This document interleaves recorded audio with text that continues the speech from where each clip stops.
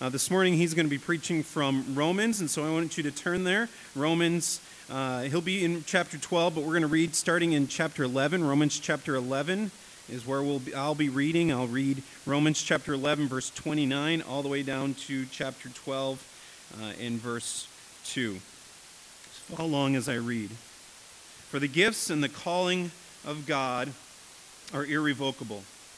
For just as you were one time disobedient to God, but now have received mercy because of their disobedience, so they too have now been disobedient, in order that by the mercy shown to you, they also may now receive mercy.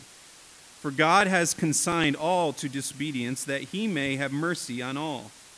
Oh, the depth of the riches and wisdom and knowledge of God! How unsearchable are his judgments, and how inscrutable his ways! For who has known the mind of the Lord? Or who has been his counselor? Or who has given a gift to him that he might be repaid? For from him and through him and to him are all things. To him be glory forever. Amen. I appeal to you, therefore, brothers, by the mercy of God, to present your bodies as a living sacrifice, holy and acceptable to God, which is your spiritual worship. Do not be conformed to this world, but be transformed by the renewal of your mind, that by testing you may discern what is the will of God, what is good and acceptable and perfect.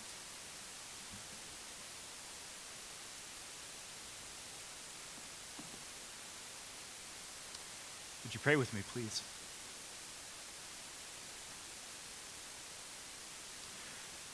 Father, we do not take lightly the privilege we have to look at your word. We're thankful. We know that it is true.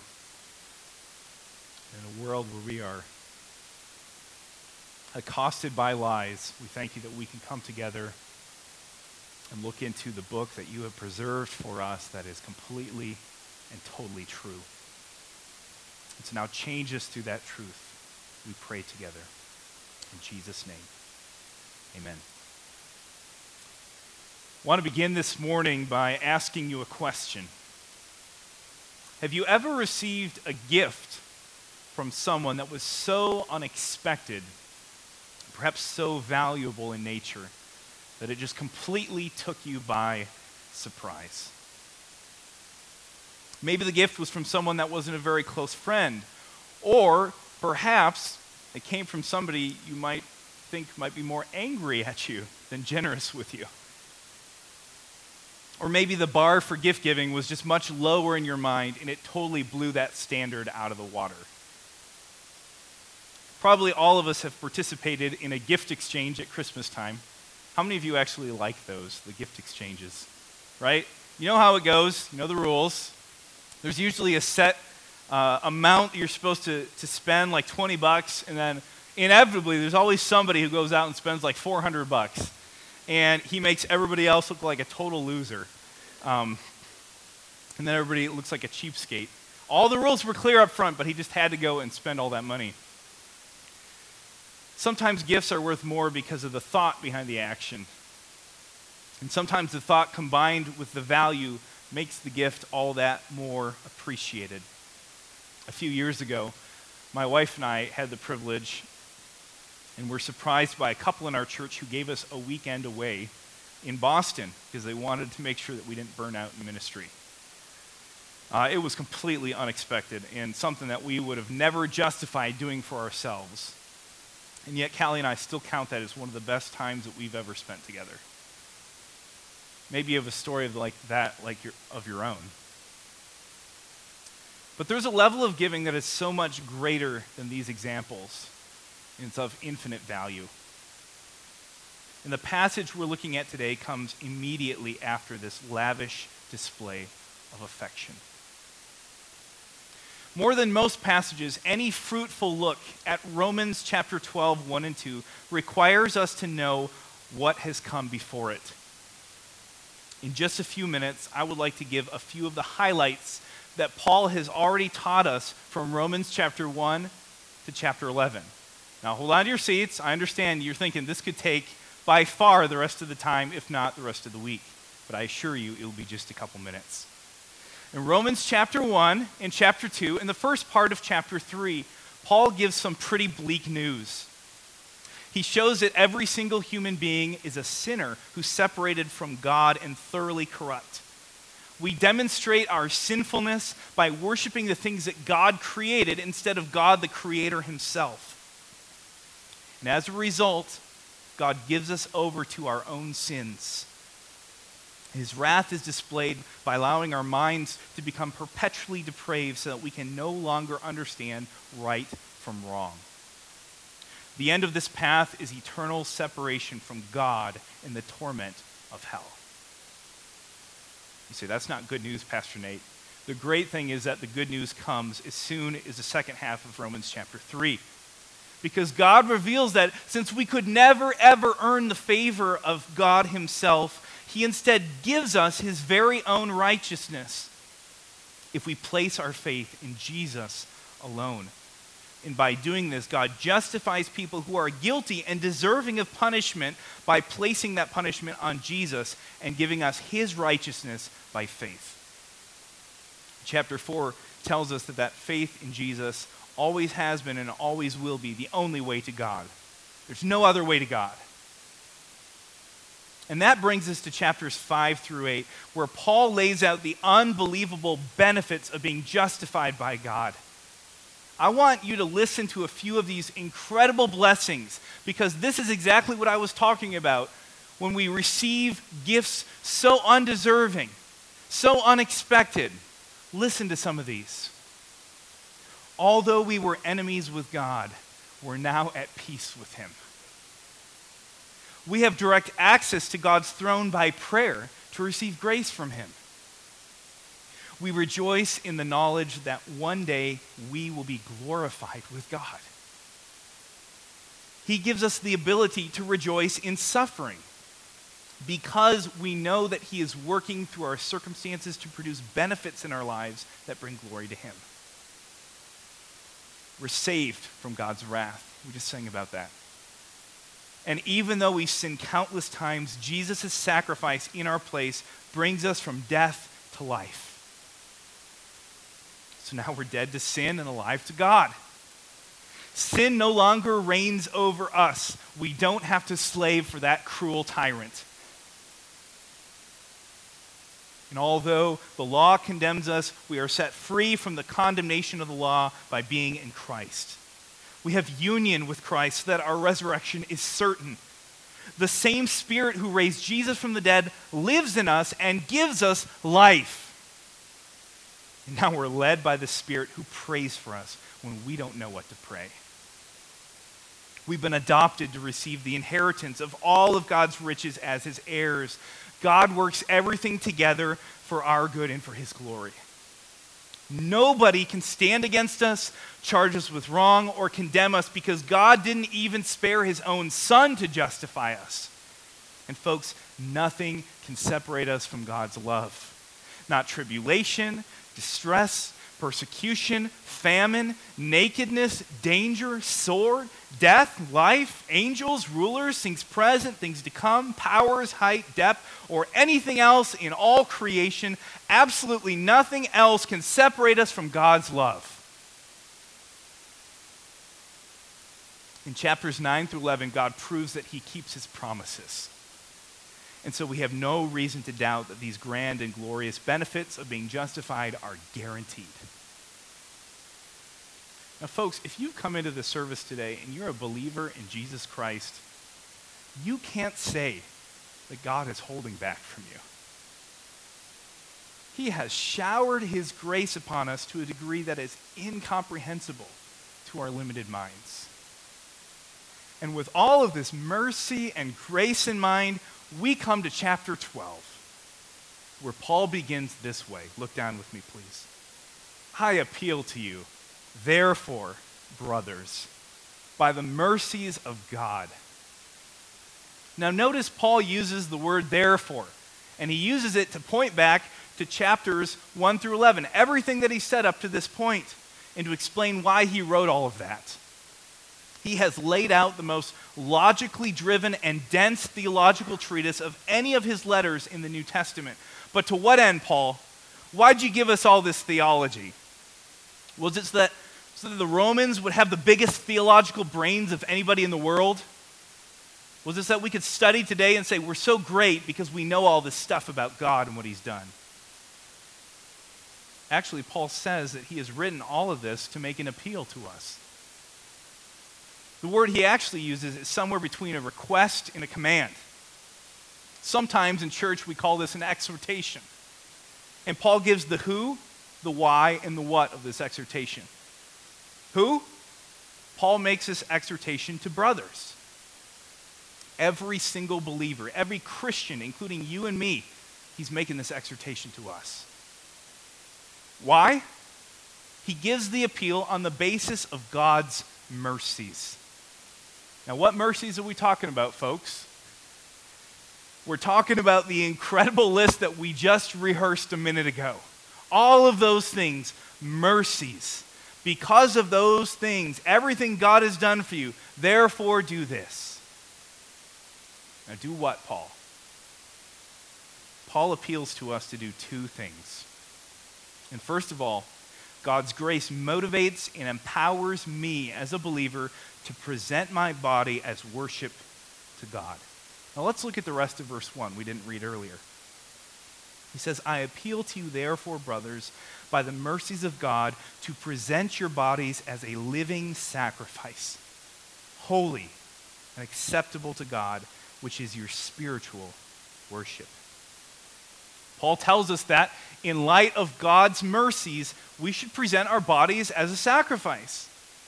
Now, it's important that we understand a few basic background things before we move on. When Paul uses the term bodies, he doesn't just mean our flesh and bones. He means our entire being. Our entire person is to be sacrificed. This certainly includes our physical bodies, but it also means so much more. Now, Doug Moo wrote one of the best commentaries on the book of Romans, and he points this out. He says, it's not only what we can give that God demands, he demands the giver. God doesn't just want us to give some token back to him for all that he did for us. He wants us. Also, when Paul calls on us as believers to present our bodies as a sacrifice, he doesn't mean a sacrifice in the way that we use that word in our normal American lingo, right? To Paul and the Romans, a sacrifice is not going without Oreos for the season of Lent, or getting the basic cable package instead of the deluxe one in order to save some money. That's not the sacrifice he's talking about. The terminology of sacrifice was common in Paul's days, both to the Jews and also to the pagan nations, because they used to offer sacrifices on an altar to appease God's wrath, or in the case of the pagans, to appease a god's wrath.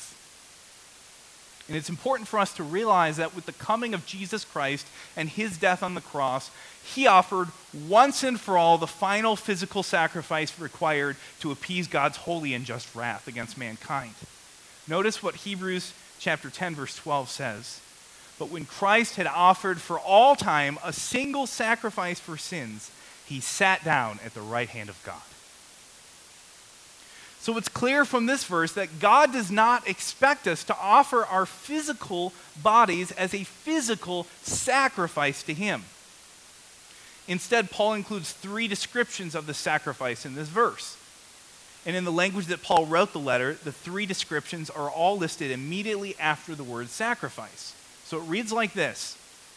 He says, present your bodies as a sacrifice, living, holy, and acceptable to God. So let's consider these so that we can understand exactly what God is calling us to do. First, a living sacrifice. While it's true that animal sacrifices would have been made to God, and they would have all been living when they were brought to the altar, none of them would have left the altar that way. Every single one of them would have been slaughtered as a vital part of the process. God doesn't require that same thing of us. He isn't asking us to die physically. Instead, we are to offer our bodies as living sacrifices to God. Folks, I want us to understand this. while it is a noble thing for us to give our lives for the faith, meaning to die for the faith, it's even harder to give up your man-centered desires to live for him every single day. Paul has described mankind in chapter 1 as those who refuse to worship the true God and instead worship things that true God has created. And folks, in our culture, isn't this truth played out so clearly? I mean, we worship our work.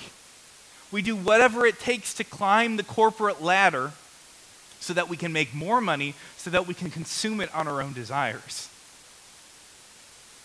And when we're done with our work, we come home and we plop down on the couch in front of Netflix and we watch hours and hours of shows and make ourselves more and more comfortable as we buy bigger and bigger TVs and softer couches. Right? We worship comfort. We endeavor to retire as early as possible so that we can spend more and more time amusing ourselves and making ourselves comfortable. And here Paul is calling us to go against our culture and be different. God has given everything to me so I can give my life to him. Now, this isn't the first time that Paul has used this kind of language in his letter to the Romans. Back in chapter 6, Paul says in verses 17 to 19, "But thanks be to God that you who were once slaves of sin have become obedient from the heart to the standard of teaching to which you were committed, and, having been set free from sin, have become slaves of righteousness. I am speaking in human terms because of your natural limitations. For just as you once presented your members as slaves to impurity and to lawlessness, leading to more lawlessness, so now present your members as slaves to righteousness, leading to sanctification." Folks, before God saved us, we were slaves to our sin. And our sin nature is a cruel tyrant. We once had no say in the matter of whether we would sin or not. But Paul explains in this chapter that when God saved us, we died with Christ so that we would now live as totally different people. We are no longer slaves to sin, but slaves to righteousness. And when Paul calls on us to present our bodies as a living sacrifice, he is calling us as people who once were dead, but now are truly alive. We have spiritual life that allows us to slave for God, who is the most benevolent master. So what does it look like to present your body as a living sacrifice? It looks like a person who joyfully slaves for the most benevolent and gracious King who has given everything to us. And we now live in everlasting gratitude for the mercies that he has shown us. So let's take this down to earth. As I look around the room this morning, I'm making the assumption that most of us have placed our faith in Christ alone to save us. I'm certain there are probably some in here who haven't. But I'm going to say probably most of us have. For those of us who call ourselves Christians, the majority here make an effort to go to church regularly or do other things that we see as things that Christians do, like read our Bibles and pray and other things like that. And of course, these things don't save us, and they don't make God love us any more than he already does. They are faithful responses to a God who has given everything for us, and they should be characteristic of believers. But what Paul is talking about here is even more fundamental than just spiritual practices. He's talking about centering our whole lives around the God who redeemed us. Everything that we are, everything that we have. We don't just carve out an hour or two to attend a worship service each week to meet some spiritual requirement. We don't just read our Bibles for 5 to 10 minutes a day to satisfy some spiritual standard. We decide that since God has given everything to us, we don't buy our houses to be comfortable in them. We buy them to use as tools to further the kingdom of God. We have people over for meals to channel the same love that God has shown to us to others. and we open our homes for groups of believers to come over and pray and study the Bible together because our relationship with God is so much bigger than just what happens on Sunday morning. Now, if our houses aren't HGTV showpieces of modern design and ultra cleanliness, that's okay. We're not having people over to impress them. We're having people over to grow together in Christ's likeness. And our homes aren't for our own comfort. They're for building the kingdom of God. Presenting our bodies as living sacrifices means that we don't live for our own comfort, but to serve others as Christ did. Fathers, since God has given everything to you, do you take the time to lead your wife and your children to know and love Christ? Now you might say, I bring them to church every week, and that's a good thing, a good start. But if we think that we can pawn off the discipleship of our family to the church, we're gravely mistaken. We don't teach our families that Christ is everything to us merely by showing up at church once a week. We present our bodies as living sacrifice by taking the time necessary to point our families to Christ every single day. This includes reading the Bible together as a family, but it doesn't stop there. It means taking the time to highlight God's goodness to our children in the little things in life.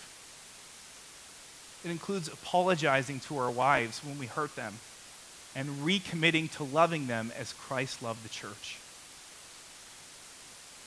It includes modeling a love for Christ by making sure that time spent worshiping Him and growing together with the body of Christ is our family's priority over the many other things that are crying out for our attention today. Paul calls us to present our bodies as a living sacrifice. But notice that he also calls us to present our bodies as a holy sacrifice. Now that word holy means set apart. Set apart from sin and set apart for God's purposes. Our response to God's mercy to us is not to go on living the same kind of lives before we were saved. We used to slave for sin. So that meant we used to gossip about people behind their backs and constantly complain. And folks, Paul is not shy about this. Notice what he says in Philippians 2:14-18.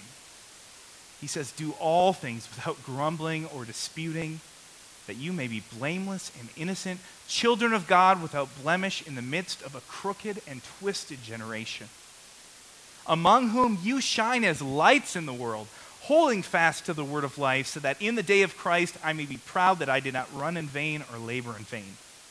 Notice this terminology here. Even if I am to be poured out as a drink offering upon the sacrificial offering of your faith, I am glad and rejoice with you all. Likewise, you also should be glad and rejoice with me. Holiness means that our mouths are set apart from sin and for God's purposes. We don't participate in complaining anymore because God has called us to be blameless in the midst of a culture that has no problem complaining. And this kind of culture, our example is supposed to shine as a light. Paul even uses the same kind of sacrificial terminology. Did you notice that? This passage here in Philippians, the same kind of terminology that he uses in Romans, in which his entire being is being poured out as a sacrifice to God. Living as a person who is thankful among coworkers who complain is a practical outworking of presenting your body as a holy sacrifice to God. Holiness also means that our time is spent set apart from the world for God's purposes. It's so easy for us to fill up our schedules every single day with endless things, with school, sports teams, jobs, you name it. And a big reason why it's so easy to do this is because these things aren't necessarily wrong. These are good things. The problem is when we become so busy with our sports that we neglect God's call for us to grow together, or serve others, or reach the world. We should all desire to see our children developing academically in school. But that academic development doesn't trump the spiritual development that must happen in our lives as we foster relationships with other believers that are deep enough to spur one another on to spiritual growth. And folks, if you notice what Paul's saying here, it's only when we offer ourselves to God as a living sacrifice and a holy sacrifice that it is an acceptable sacrifice to God. When we hold back in giving God control of everything, that's not an acceptable response to God's giving everything to us. When our actions are indistinguishable from an unbeliever's actions, that's not an acceptable response to God's calling us to live as those set apart for his purposes. If you look at the end of verse 1, Paul says that this act of offering yourself to God as a sacrifice is your spiritual worship.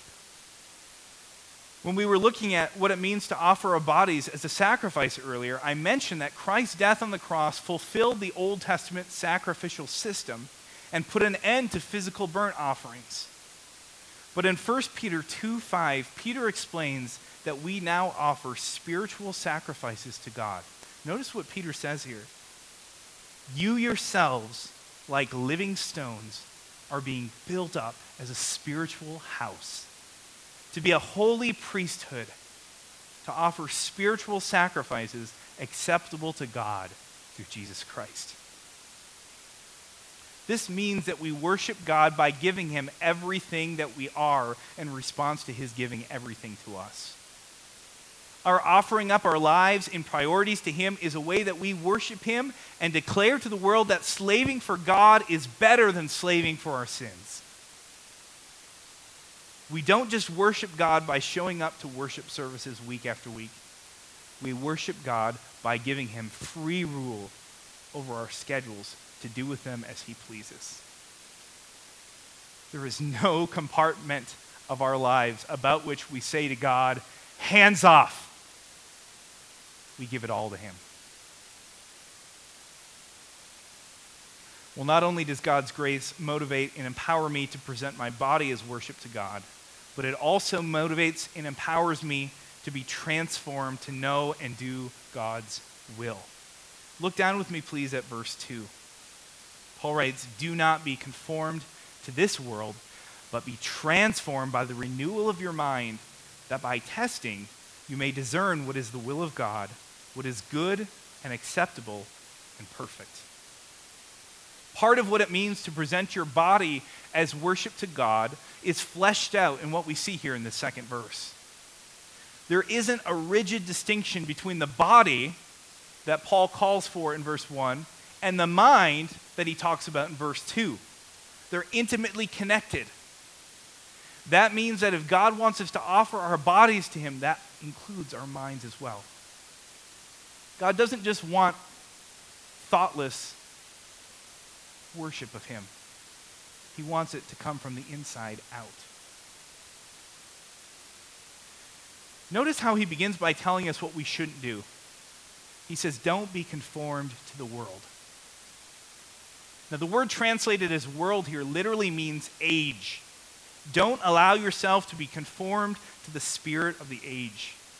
Now, I'm going to guess that most of us in here, if you've heard preaching on this passage before, you've probably heard it said, because it's commonly said, don't allow yourself to be squeezed into the world's mold, right? But the question we should be asking is, how does this happen? Or, what would it look like for the world to squeeze me into its mold? I think we would all agree that this has happened when our actions are virtually indistinguishable from any unbeliever. If we look, act, talk exactly like somebody who's unsaved, this has probably happened. But conformity to this age is so much more insidious than that. We need to realize that every single show on Netflix that we watch has a worldview. And that worldview is communicated through ways that are often very subtle. We may notice a person who has foul language and tell ourselves, well, I shouldn't speak like that if I want to honor God. Okay, that was pretty clear. but we may not always notice how the creators of the show shape the story to make us sympathize with somebody who breaks the law or somebody who commits adultery, for example. And by the end of a few seasons of having this worldview presented to us, we may even begin to justify adultery in certain occasions and see other sins as permissible if the right circumstances happen. Repeated exposure to the mindset of this age, if unchecked in our lives, will lead us to become conformed to the world. And you might be sitting here today thinking, I would never commit adultery. That's just not me. I'm not going to do that. But if you think it's okay to dream about what it would be like if you were married to someone else, you're deceiving yourself into thinking that your thoughts don't eventually produce actions. And furthermore, you're deceiving yourself into believing that your thoughts aren't part of an offering everything that you are as a living, holy, and acceptable sacrifice to God. In fact, Jesus said in Matthew 5:28, "But I say to you that everyone who looks at a woman with lustful intent has already committed adultery with her in his heart." Folks, our thoughts matter. And if we aren't careful, we'll be taken captive by the spirit of this age, and every single one of us has this happen to us to some degree or another. Every one of us in this room at times reasons and makes decisions based on false messages that we have imbibed from the spirit of this age. Take, for example, as Tom Rainer would say, we treat our church membership like membership in a country club, right? As long as we pay our dues, we should be taken care of and our preferences should be honored. But in truth, we belong to a body of believers in order to serve and build that body up with the spiritual gifts that God has given us for the benefit of others and for his own glory. We justify treating other people poorly by saying, well, they deserved it. In truth, God sent his son to die in our place because we all deserve eternal punishment for our actions. And he did this not because we deserved his salvation, but because of his love. And he now calls us to preach and love to others in the same way. We desire to sin, and we rationalize that sinful act by saying, well, that would really make me happy. And God loves me, and he wants me to be happy, right? Of course God loves us. And God desires for us a joy that is far greater and lasting than any fleeting happiness that we receive from sinning. We find far greater joy in offering ourselves as a sacrifice, living holy and acceptable to him. So, how do we avoid being conformed to the spirit of this age? Paul gives us the positive command next. He says, be transformed by the renewal of your mind. If we want to avoid having our minds be taken captive by the thought processes of this world, they need to be renewed. Or maybe using a word that we often use in terminology today, our minds need to be renovated. Over the last 10 years, HGTV has skyrocketed in popularity with its great selection of shows that depict the renovation of old homes, right? Kitchen renovations, bathroom renovations, whole home renovations. If you can renovate something, they've done it. People love to see an ugly house torn apart and then given new life.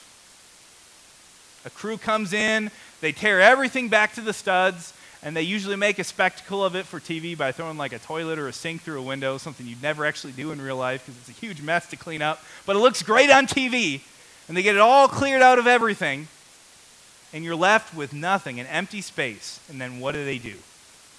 They build it up. They give it new life. This is not altogether different from what needs to happen in our minds, folks. when God saves us, we are filled with the mindset of this age, and we think like lost people. Our values and priorities reflect people who love ourselves rather than God. We worship and serve the creature rather than the Creator. And folks, even as believers, we allow the messages of our world to creep into our minds. And Paul says here that we need to tear out these false messages and allow our minds to be built up with a completely new values and priorities. Now, Paul doesn't explicitly tell us how this happens in this passage, but he gives us plenty of details in his other letters. For instance, 2 Corinthians chapter 3:18, he says this, "And we all, with unveiled face, beholding the glory of the Lord, are being transformed," there's that word, "into the same image from one degree of glory to another. For this comes from the Lord who is the Spirit." When we behold God's glory, as we are confronted with it in his word, we are transformed. We are metamorphosized from one degree to the next. Consistent exposure to God's word and application of its principles to our lives causes growth in our lives that roots out the false messages of this age and builds us up in the truth.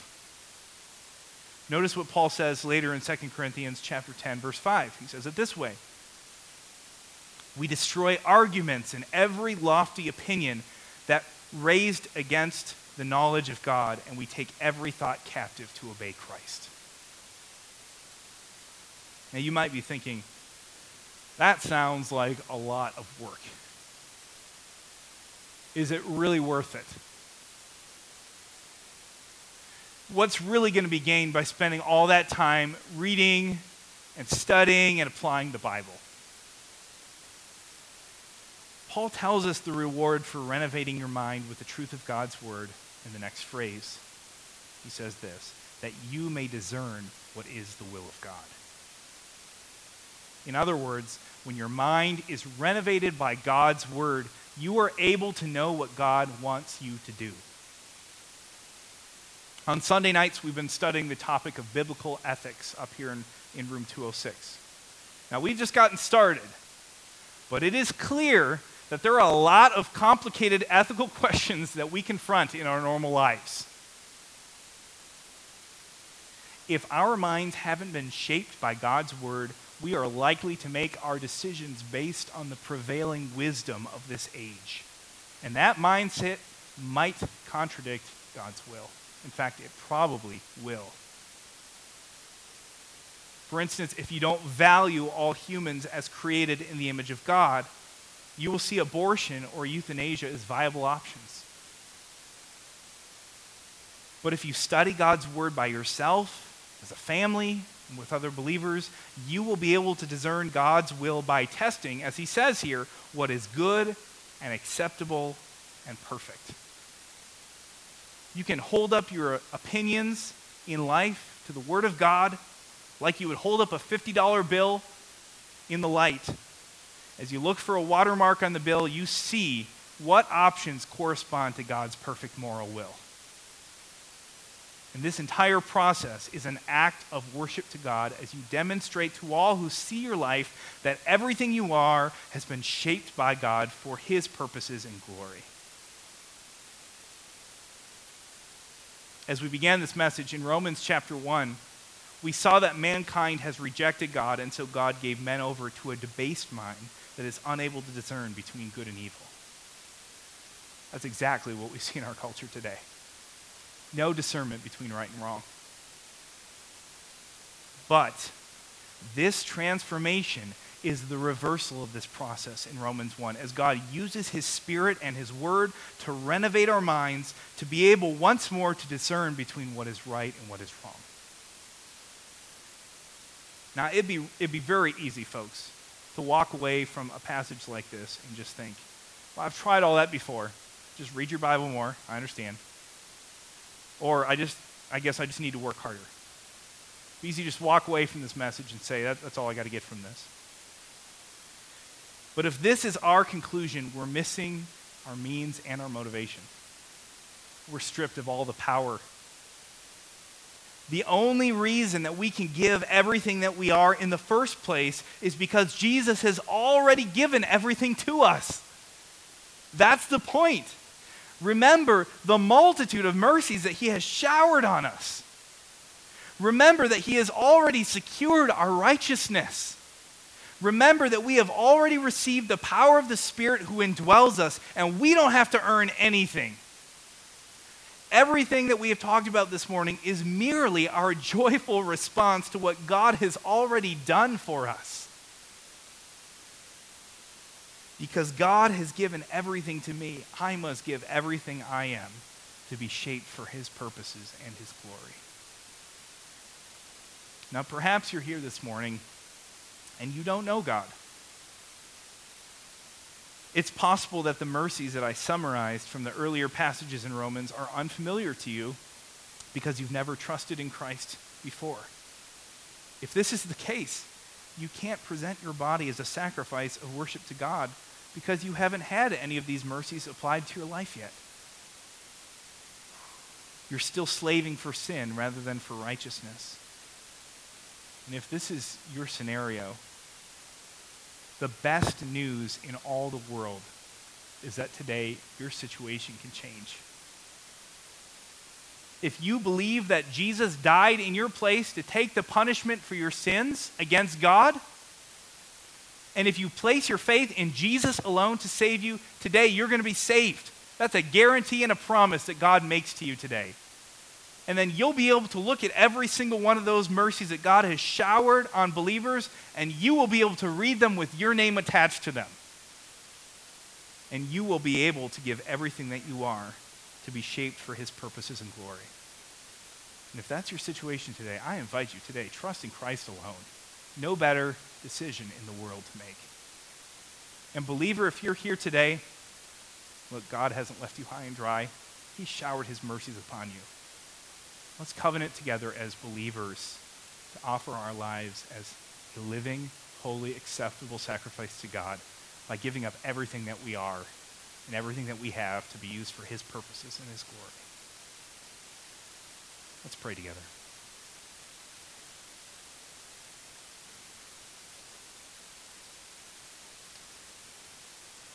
Father, I'm thankful that today as we read these things, we don't need to be overwhelmed thinking that if we can't do this perfectly, somehow we're going to fall out of your good graces.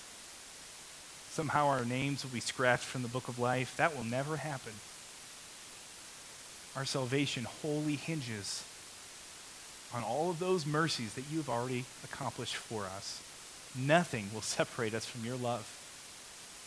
And now we have the joyful privilege to serve you with everything that we have and everything that we are. So help us to do that, Father. I pray for our church that we would grow together this year, that we would take advantage of opportunities to grow as families, to grow as small groups of believers huddled around the Word of God, expecting your Spirit to work as he applies your word to our hearts. And may you be glorified through these things. In Jesus' name we pray.